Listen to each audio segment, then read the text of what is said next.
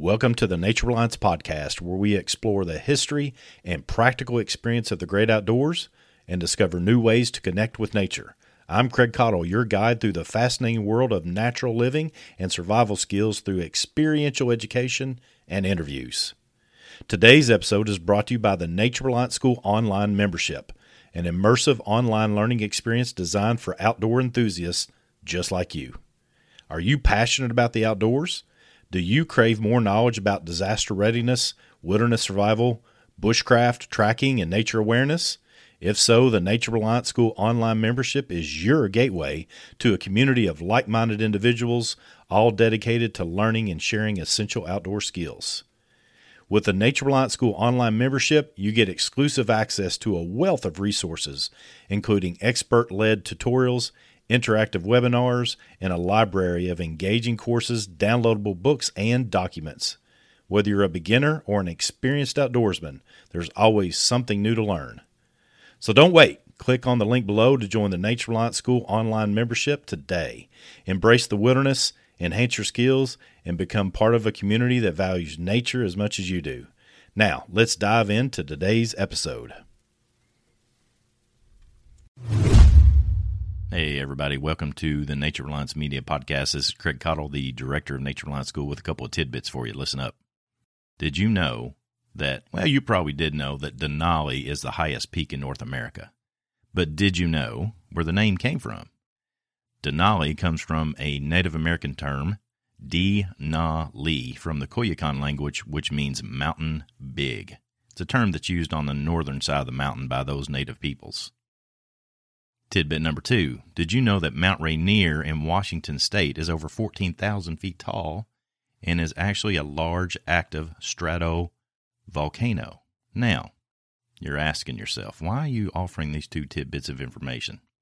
Well, the man that Tracy Trimble is going to interview today, Mr. Mark Ryan, has summited both.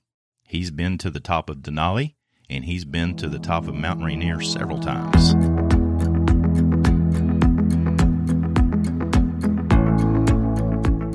In this podcast, Tracy and Mark are going to dig into several aspects of mountaineering and how to apply it to your everyday adventure life, whether it's mountaineering, backpacking, hiking, survivaling, or whatever it is you do in the great outdoors.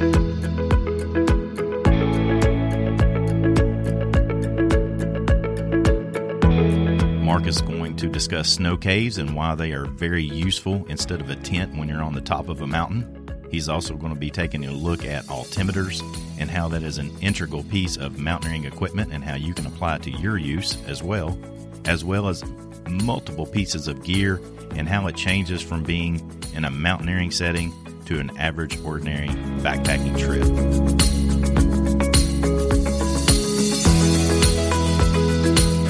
Mark is very well known in local circles as the training coordinator for Wolfe County Search and Rescue. That experience, as well as his mountaineering experience, makes him a wealth of information. So join in as Tracy and Mark get into mountaineering.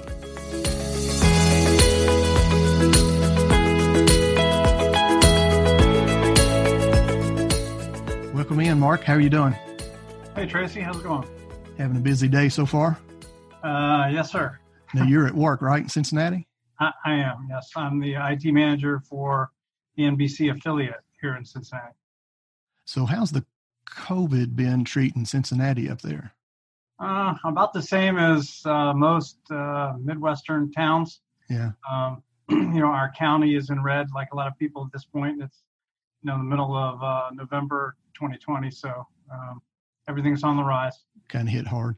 Now, get this. Our entire population of the Menifee County is 6,300 people.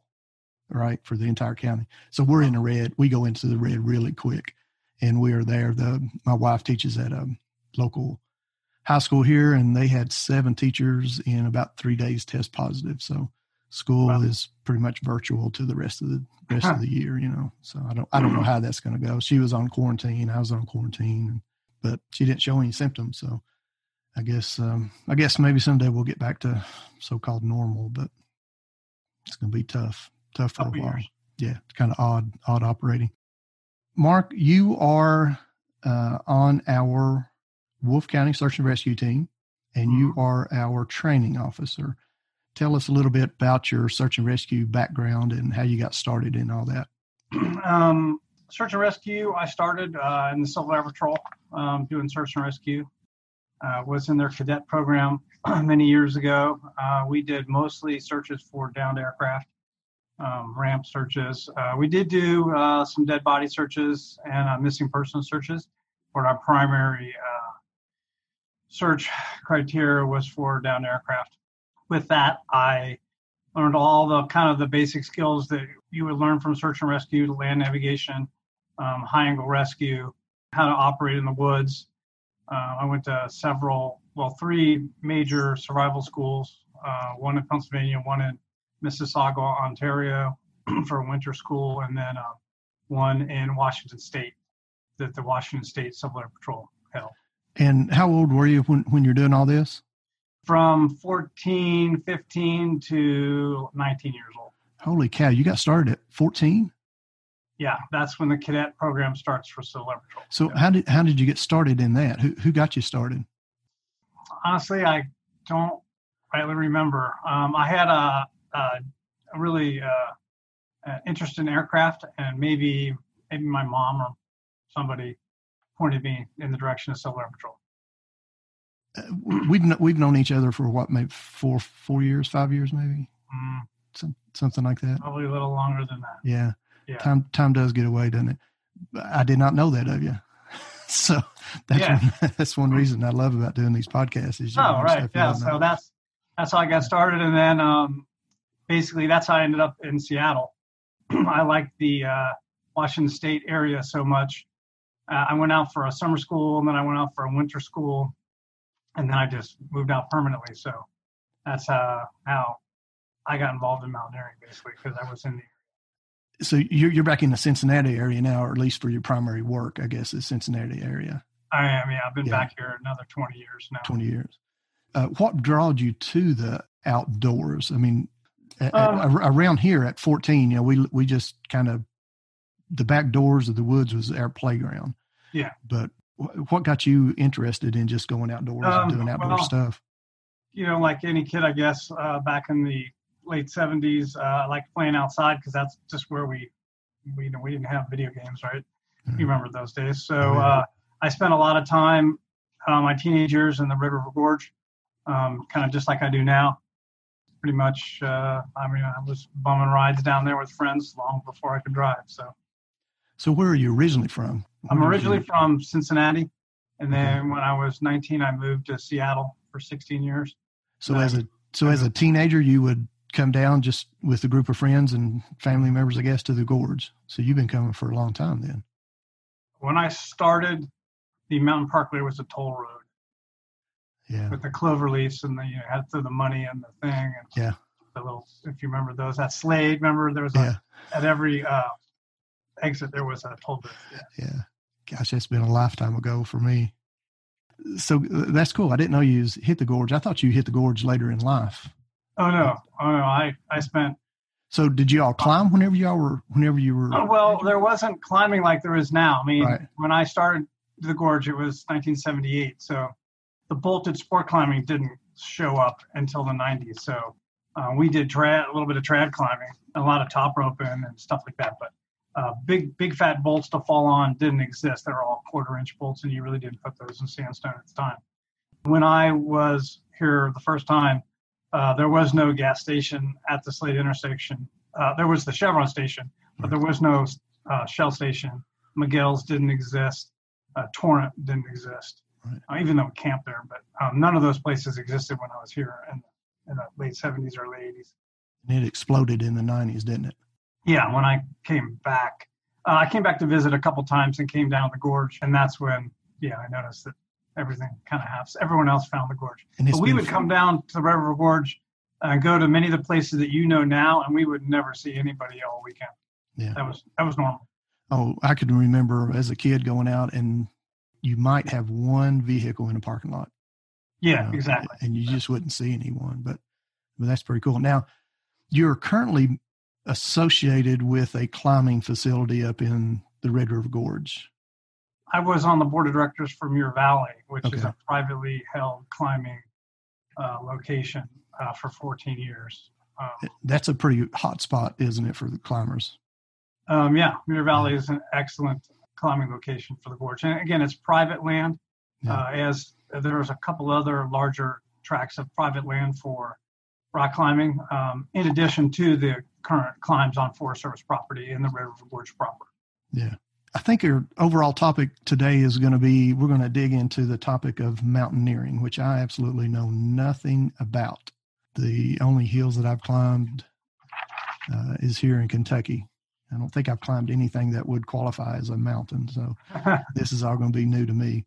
So I'll be asking probably some crazy questions, but how did you get into, well, first of all, tell us, what is mountaineering? If someone said, Mark, what in the heck, is that just hiking? I don't know what the official definition is, but I'll define it as climbing of some sort above the tree line in general. So, depending on where you are in the country, the trees stop growing. So in Colorado, for example, that's generally at 12,500 feet. In Washington State, it's about 5,000 to 6,000 feet. When you get in that zone above there where you're dealing with rock and ice and snow, and you're doing some type of actual climbing, I'm going to put that in the mountaineering category. So anything above the tree line? Above the tree line in an alpine zone, yeah. Cool. How did you get started in mountaineering? Well, probably through search and rescue, and then when I moved to Washington State, I had friends that were in a group called the Seattle Mountaineers. One thing led to another, and pretty soon you're learning the skills you need to know to survive in the mountains, and you're mountaineering. Whenever you got started, did you specifically go to a school or to a training for? Not specifically. It happened over several years, actually, mostly with friends of mine. We would go out and climb one mountain and get better, and climb another mountain and get better. And the next thing you know, we're doing all the big mountains. Interesting. What gear would you say you've been associated with my area here in central Kentucky, Red River Gorge, and that type of what we just normally call hiking? Mm-hmm. What type of gear would you consider to be different from, say, a central Kentucky hike in the woods versus mountaineering? Because whenever you mention snow and ice, that gets serious, I would think. We'll be back after a quick break. Hey guys and gals, a quick break in our episode to talk about a game changer in outdoor cooking, the Fire Maple backpacking and camping stove system. Whether you're hiking, fishing, or even prepping for emergencies, this portable pot and jet burner is a must-have in your gear. Best part, it's nearly half the price of a comparable Jetboil stove system.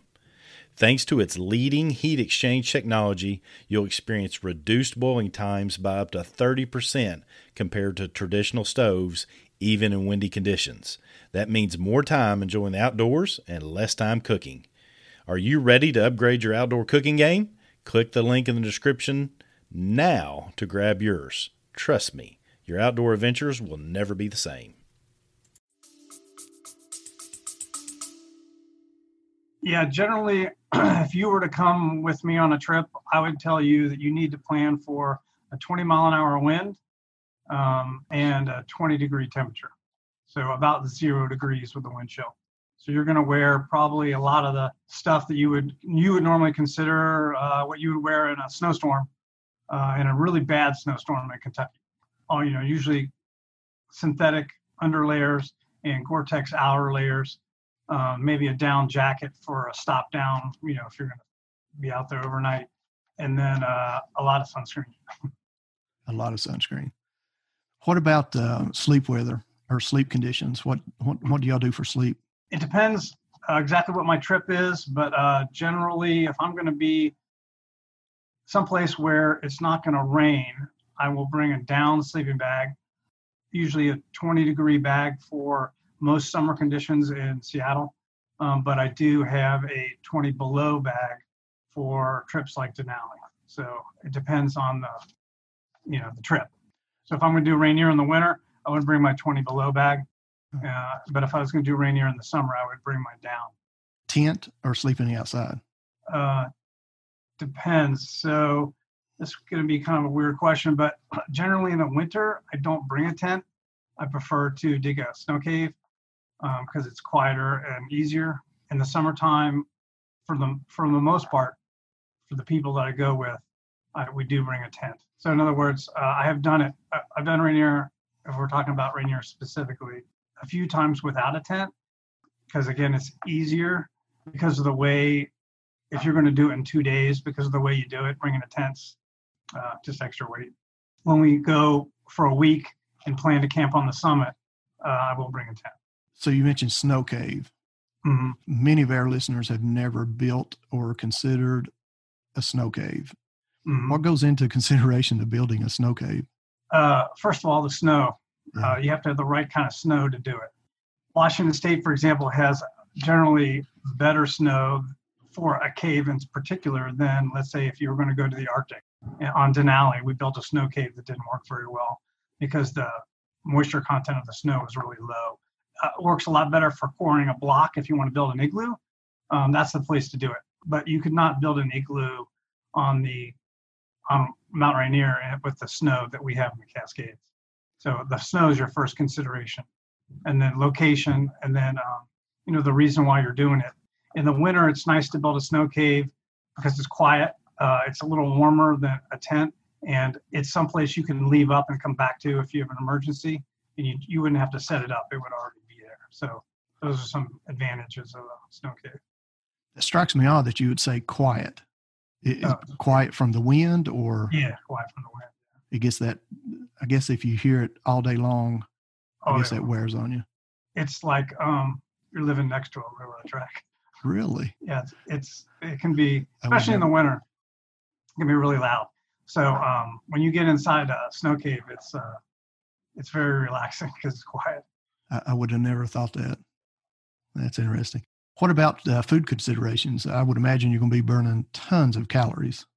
You do. And again, it depends on the trip. If you're going to Denali, we brought lots of cheese. We put butter in our hot chocolate and just did all kinds of crazy stuff to up our calories because you were in the Arctic. But on Rainier, you can get away with just about anything from very little food if you're going to try to pull it off in 2 days to if you're going to go for a week, I would structure my food so the higher I got, the lighter my food went. So in the beginning, I might fry up some hamburger and have we'll call it real food, like hamburger helper. For the first couple of days, when the meat still might be good, and any other fresh vegetables that might last for the first couple of days. And then as you get above maybe 10 or 12,000 feet, you don't want to be humping all that food with moisture in it. So you'd switch over to freeze dried. What's the longest you've been out mountaineering? I did Denali, and that was 4 weeks. 4 weeks? Mm-hmm. A month? A month, yeah. They fly you in, you land and for the southeast buttress of McKinley, you land on the southeast fork of the Keltner Glacier, and then you bury a week's worth of food there, and then you take another month's worth of food and you move it up expedition style. So every day you get up and you move, 3/4 of your food to a cache and then come back to camp. And then the next day you wake up and pack up camp and move up to your food cache. And you kind of leapfrog that for the first 3 weeks as you acclimate. You've probably seen this on Everest, how they climb Everest expedition style. And then you just try to judge the weather and how much food you need and keep moving camp up. Okay, so let's go ahead and talk about Denali. You did it once? Once, yeah. Yep. But remember, you do the whole thing twice. Uh-huh. Every day you're shuttling back and forth, except for the last day, the summit day. Yeah, it's expedition style. So every day, every time you move up, you're only moving half of your gear. So how many was in your party? 3. Did you all go with a guide? No.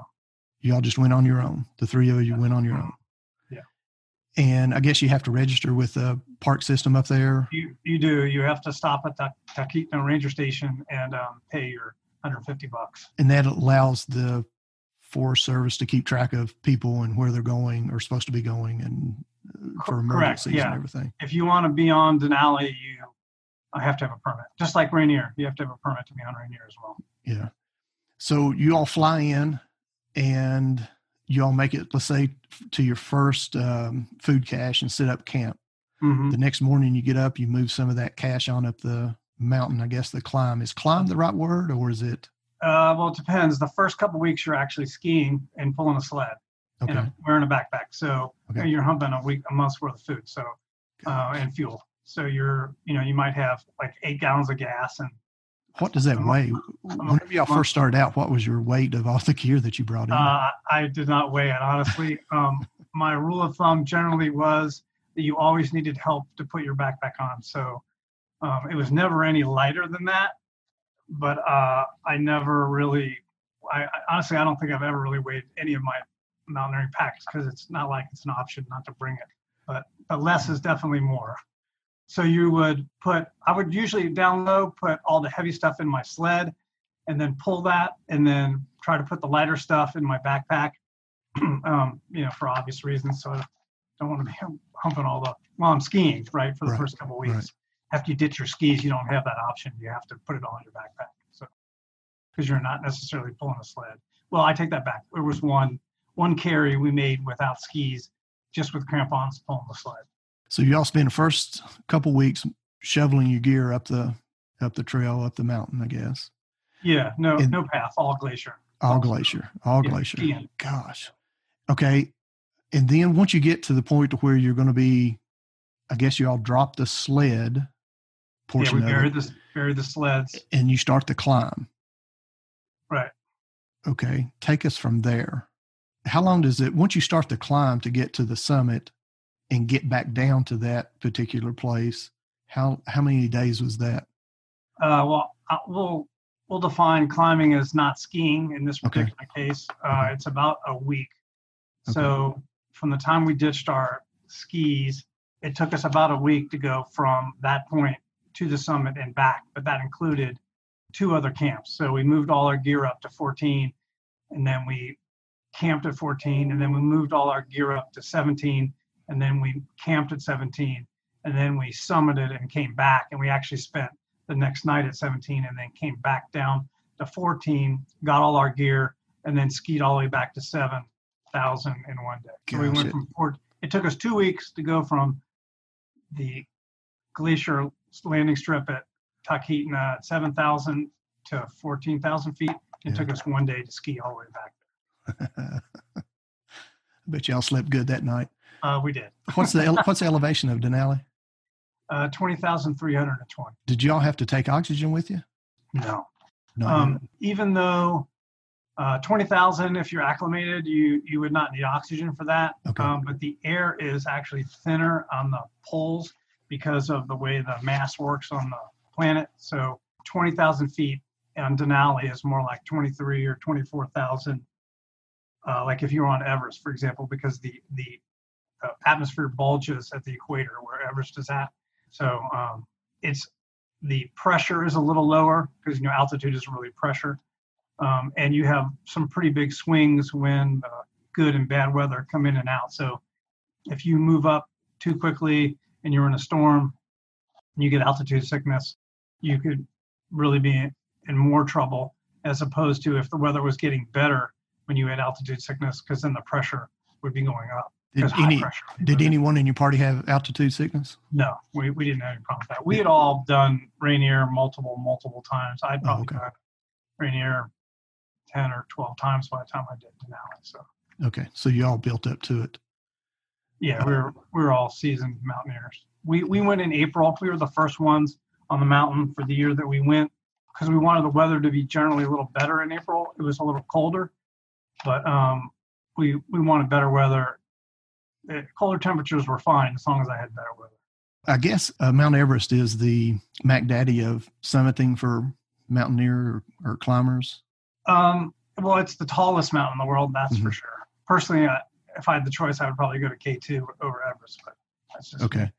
So in comparison, in terms of difficulty, is Denali, how does that rank against Mount Everest? Or I honestly couldn't really say direct comparison. I would not put Denali as a technically difficult mountain. There's a couple of 1,000 feet that are, I'll say, steep by most people's standards, that you have fixed lines like you do, like I'm sure you've seen on the Everest climbers. They go up the fixed lines that are already there. There's a couple 1,000 feet of that on Denali, but Denali isn't a technical peak. And once you all summited, how long did y'all get to stay there? And were you all only ones there? We were, yep. We were the only ones there. You're not there very long. It was very windy the day that we topped out, and we immediately turned around and started coming back, which is pretty typical of just about any mountain, unless you're planning to camp on the summit like we do on Rainier. You just pretty much visit, take your pictures, and take off. It was, like I said, it's obviously very cold on Denali, and it was very windy the day we were there on the top. I think maybe I do remember you telling me that you summited Denali, but I kind of forgot. I know you and I had talked about Mount Rainier a couple times, but I think I had forgotten about Denali. Yeah, Rainier is a great practice mountain. It's kind of the way I looked at it. We would do different routes on Rainier. We camped on the summit a couple times. We did it in the winter twice, just all preparing for Denali, because all those skills we needed in Alaska. Was it the same group? Y'all? No, not always the same group, okay. But definitely maybe the same group, but not all at the same time. So all the two guys I went to Denali with, I'd been mountaineering with for years, but not necessarily at the same time. So did y'all have any tight situation on the Denali trip? Did y'all get into any potential trouble that you got out of, obviously? Usually there's one part of every trip that's kind of like the fall and you die section. But it would seem to me, as I look back, and not any particular incident, there was probably one of those almost every day on Denali, it seemed like.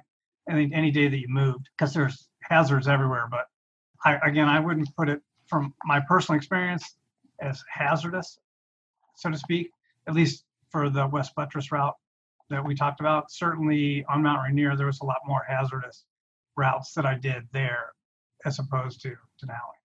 We did the tourist route on Denali, what people would call the guide route, but before everybody was there. So what's the elevation of Mount Rainier? 14,410 or 11 feet. 14,400. Think back, if you can, your first trip up Mount Rainier. Mm-hmm. What was your thoughts then? Was that your most technical climb that you've done, or mountaineer? Well, again, as far as technical, no.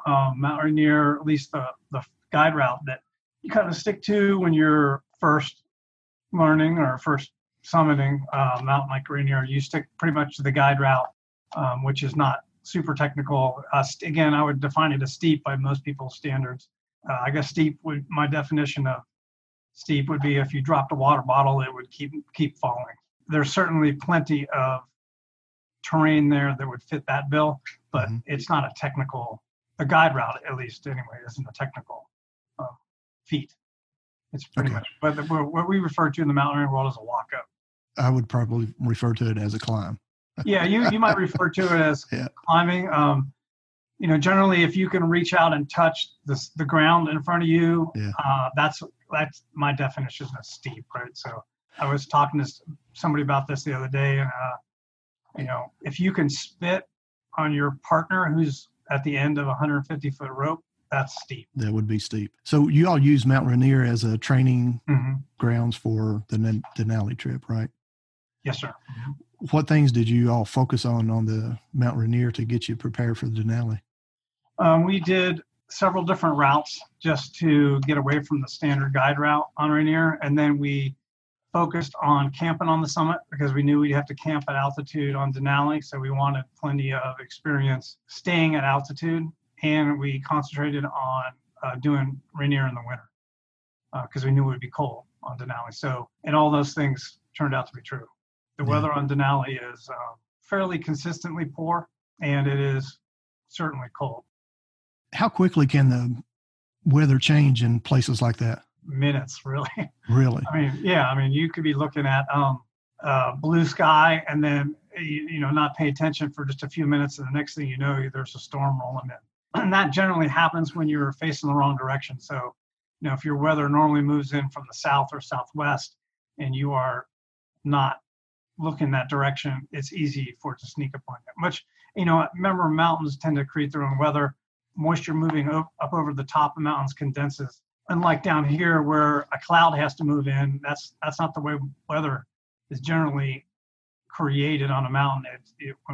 mountaineers run into weather. We run into weather because moisture is moved in that you can't see because the warm air is hiding it down low. And when it moves up over 10 or 12,000 feet, it cools off and condenses. Air generally, the rule of thumb is it's 3.5 degrees for every 1,000 feet. So every 1,000 feet higher you go, you're going to cool off by 3.5 degrees.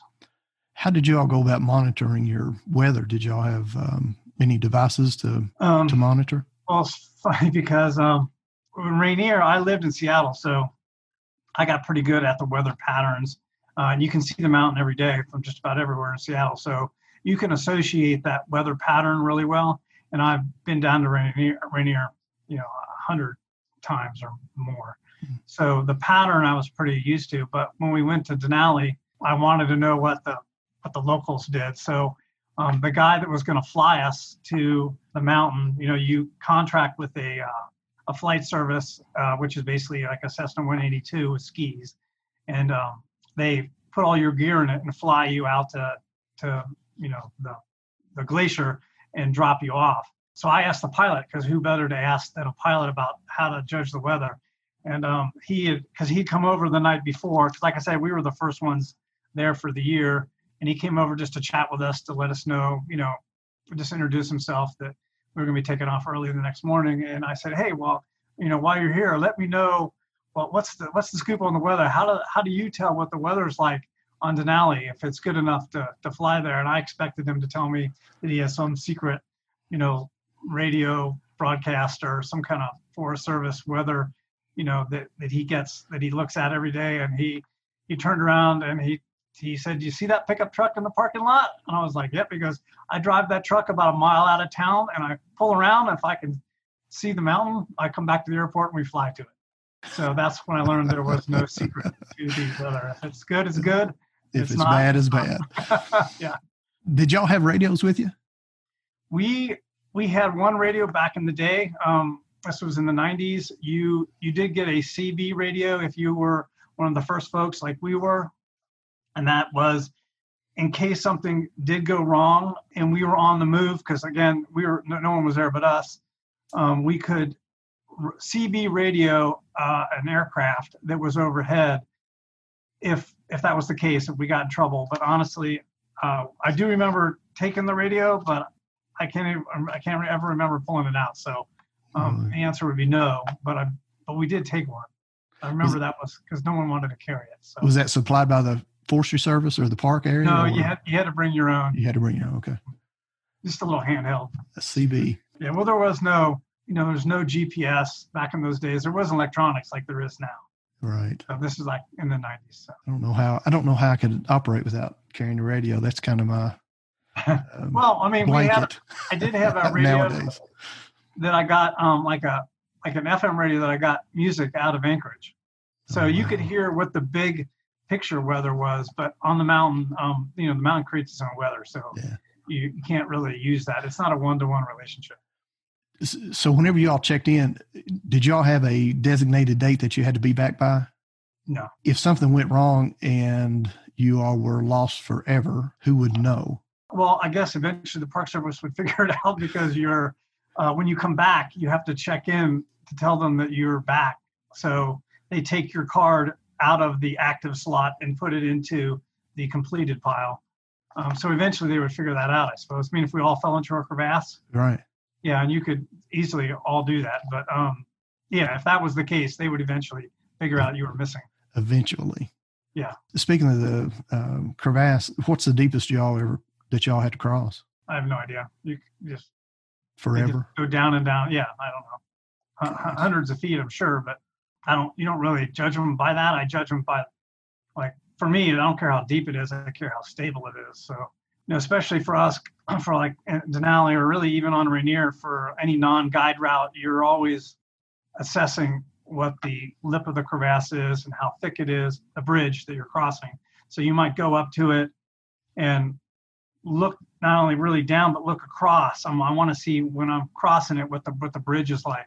And that goes for up and down. So, when you're mountaineering, like Denali, we operated during the day, but normally on Rainier, we would operate at night. So your operational period would generally be from 10 o'clock at night until ideally 9 o'clock the next morning. So you don't want to be up there when everything's melting and getting warmer because the snow bridges change. So you would go up, and I've crossed bridges in the morning and come back in the afternoon and have them gone.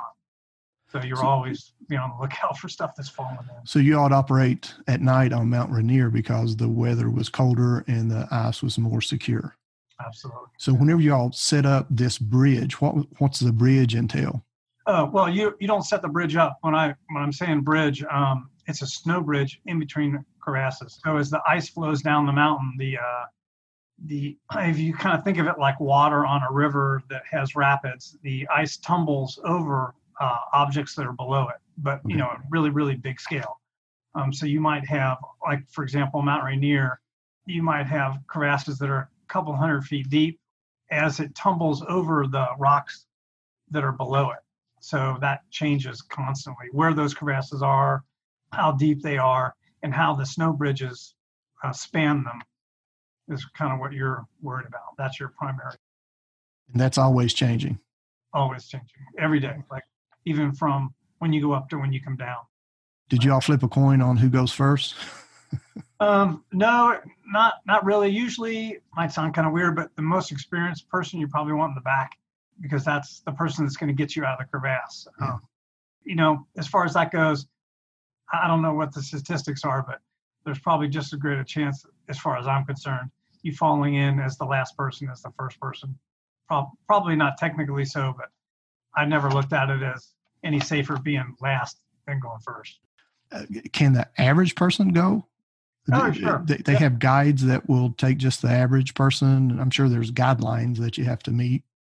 Yeah, if you were going to go with a guide service like Rainier Mountaineering Incorporated, who's operated on the mountain for decades, they would give you a physical fitness test guidelines. I don't know if they actually test you, but they do tell you what kind of shape you need to be in. There's certain aerobic benchmarks that I think they would like to see you meet.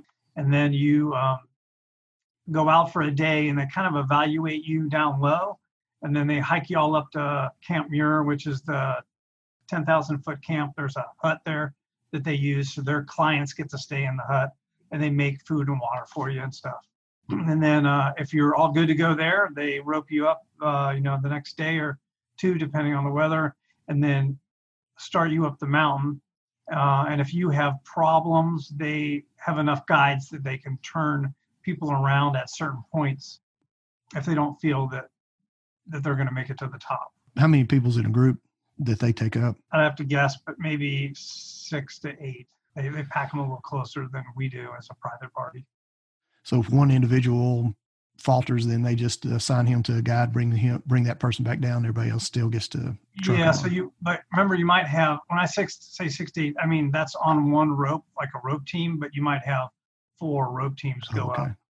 So there's several guides generally, and one client has a problem, they have enough capacity to absorb that.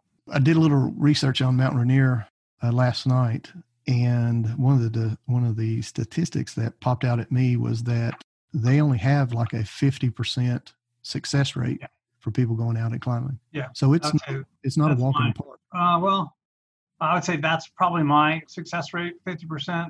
But I don't know if it's all because it's difficult, but there's a lot of weather considerations that you probably don't take into consideration. So down low, like anything below 10,000, the weather is pretty stable here, and we don't really much worry about it, like the River Gorge, for example. But all moves up high are dependent on weather. I mean, you're always looking at the weather. Everyone's always asking about the weather, and we talk about the weather. So it's important to know what the weather is doing, and you can really only know what it's doing if you know what it's been doing. So we often specifically chat about the weather so we remember where the clouds were or how the weather was maybe 2 or 3 hours ago, what it was like in the morning. And then that way it helps you remember where the weather is now. So just looking at the weather doesn't tell me what direction it's going. I want to know, is moisture moving in and I'm starting to see a cloud cap up high? Because if that's the case, that means it's going to be windy, because a cloud cap generally means it's a lot windier. Weather is a lot more of a consideration than it is down low. like if you're going hiking, for example. Yeah. And what's the max wind that y'all sustained up on Mount Rainier? Again, I don't really bring any devices or whatever, but I can tell you there's been several times where I've crawled, like ridiculous, but yeah, I have crawled. Oh my gosh. Just because, someone asked me that actually when I came back from Denali, what the weather was like, what the wind was like, and I tried to explain it that if I walked up to you and grabbed you and just threw you to the ground, that's what the wind was like. Yeah, it would be an assault if I battered you. Get assaulted by the wind. Yeah. So yeah. Several times I can remember being on the ground crawling. Yeah, for sure. And obviously we're not going up at that point. We're going down. Yeah, trying to get out. Right. Yeah. Have you ever been caught in bad weather where you have to makeshift camp and ride it out? Yes, that's probably not as big of a deal as you might be thinking. So that happens, I don't want to say frequently, but that's certainly not a big deal. So let's say that the weather would get bad for just a few hours. You might hide out in a crevasse, or you might dig a little snow cave for some temporary shelter while some weather moved in. Generally, I like to think of the operational period that we operate in it on mountaineering as a day, a night, and a day. So if you get up, at 10 o'clock, you could very possibly be 10 o'clock at night. You could be going all night, be up that whole next day, and not go to bed until the following night. When things have not gone as planned, that's not unusual. So a 24-hour day, summit day, is certainly under the realm of possibility for Rainier or Denali. Denali's a lot easier because it stays light for a long time. Yeah. But Rainier, you have to be prepared for 2 periods of darkness for sure. I've watched videos on, Mount Everest. I think they had a little program there on maybe the History Channel or something, and you get to see that. But knowing someone who's went through it is a little different take to it.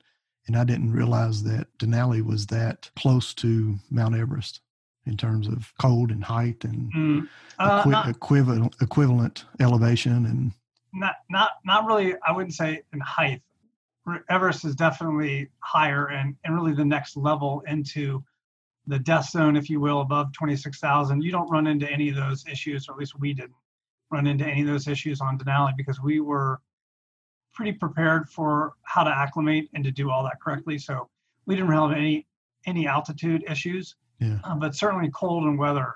And I've never been to Everest, so I can't speak intelligently to what their weather is like, but I do see them on TV like you do at 17,000 feet, wearing T-shirts and shorts and little booties, and you can't do that at 17,000 feet on Denali. You would freeze to death. What other mountains have you climbed? I've done a lot of mountaineering in the Cascades, so all the Cascade volcanoes, but a lot of the I'll call them the lesser known, smaller peaks between 7 and 8, 9, 10,000 feet in the Cascades that are snow or ice and rock that let you use rock climbing skills and some ice climbing skills at the same time. Those are generally really the most fun type of climbing, I think. Mountaineering is fun, and doing different routes, mountaineering is fun, but I like doing rock climbing as well. So I like mixing the two together. How many years has it been since you last summited a significant climb? Oh, it's been a while now because I live in Cincinnati, but maybe, 5 years or so, 5 or 6 years. Something you're going to go back and do? Oh, yeah. Again? It's generally, it's on the vacation plan every year, if not every other year. Now, when I say I haven't summited, that means I haven't summited, but I have been to Rainier every other year for the last 5 years. So I just haven't made it. Oh, okay. Yeah. I've been to Rainier 3 times in the last 6 years. What about, I always find this interesting, kind of from a philosophical standpoint, but being in those type situations, have you ever experienced anything that you can take away from like mountaineering that would be a life lesson that you applied to your life going forward? Just about everything I've learned from mountaineering I applied to my life. Yeah, for sure. Look both ways before you cross the street. You're responsible for your own safety. be prepared to spend the night. I mean, I guess I can't, I once heard that the Eskimos have a rule, and that is you should be able to lay down wherever you're at and spend the night, go to sleep. And although that's not really super practical in most of the world, including Rainier, you couldn't really bring that much gear, but everywhere you go, I'm talking Summit Days specifically, but I can tell you, I always bring the minimum amount of stuff that I want if I were to spend the night out. So for example, for me, that on Rainier would be a shovel, a stove, some ramen, fuel, obviously, to go with the stove, and an Insulite pad. Those are generally my minimum items that I would need. So if I was going to the River Gorge, it would be something similar to that. It would be the ability to make a fire. Nowadays, something to filter water, because that's kind of necessary there now. And a shelter, just to make a shelter to get out of the rain for a few hours, because you're going to probably, especially in the gorge area, as a search and rescue guy, I'm going to tell you not to walk around at night because people fall off the cliffs, just to stay put for a few hours, so the sun can come up. Yeah. One other thing I'd like to mention before we close out, Mark, and I greatly appreciate you taking time out of your day to do this. You are our training officer in charge of our training with the search and rescue group here, team. And you have a Rescue 3 International status instructor? Yeah, I'm a Rescue 3 International technical rope rescue instructor and a Kentucky Emergency Management rope rescue instructor. In previous lives, I've been an AMGA single pitch guide instructor as well. So I did a little rock climb guiding in the early 2000s for a few years in the gorge. So the climbing and the search and rescue and giving of your time to others has been in your blood for quite some time now. I guess when you put it like that. Yeah. Well, I think of, and the reason that came to my mind is we just finished up with Veterans Day, and we have, I think of all the people that has sacrificed and given the United States and the world really the ability to do what we're doing, and oftentimes search and rescue and EMS and firefighters and sheriff's office and all those first responders, they're right in the mix of a lot of things on a day-to-day basis that people don't even know that's going on. So I thank you for a lifetime of volunteering and helping others in tight situations. We appreciate that. Thank you. Anything else, Mark, you want to throw out to us on the topic of mountaineering? No, I mean, get out there and give it a shot. Is there an organization that you would recommend if someone is listening to us that might want to look into mountaineering? Well, my only real experience with organizations is in Seattle, and the Seattle Mountaineers would be an excellent resource. If you didn't want to move to Seattle to learn mountaineering, you could always look up a company like Rainier Mountaineering Incorporated and go guided. There's a lot of clients that fly out from the Midwest to do a trip like Rainier. Yeah.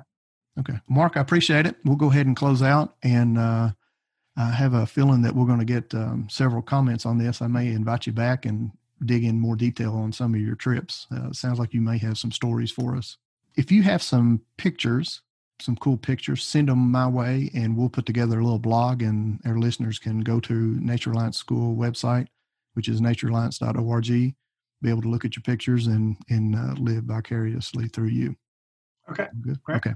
Thank you, Mark. I appreciate it. Thanks, Tracy. Listen up. The Ultimate Knot Course is live. I say again, the Ultimate Knot Course is live. Look in the description below for a link to the Ultimate Knot Course, which Tracy Trimble and myself put together. It has two very important parts. Obviously, how to tie knots, but secondly, and what most people seem to be missing these days, is how to put those knots to use. If you get in now, you can use the following code, UKC10. That's UKC10 for 25% off. Get in there now.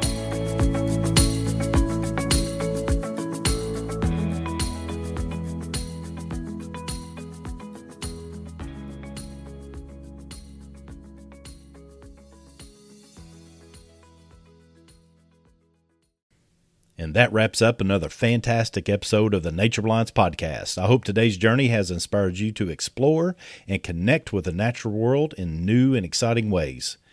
Before I say goodbye, remember to check out the Nature Balance School online membership. If today's episode sparked your interest in wilderness skills and outdoor adventures, this online community is the perfect place for you to start or continue your journey. You can currently sign up for a year for only $99 and get 2 months for free. Click the link below to discover a world of expert-led courses, engaging content, and a vibrant community eager to share their knowledge and experiences.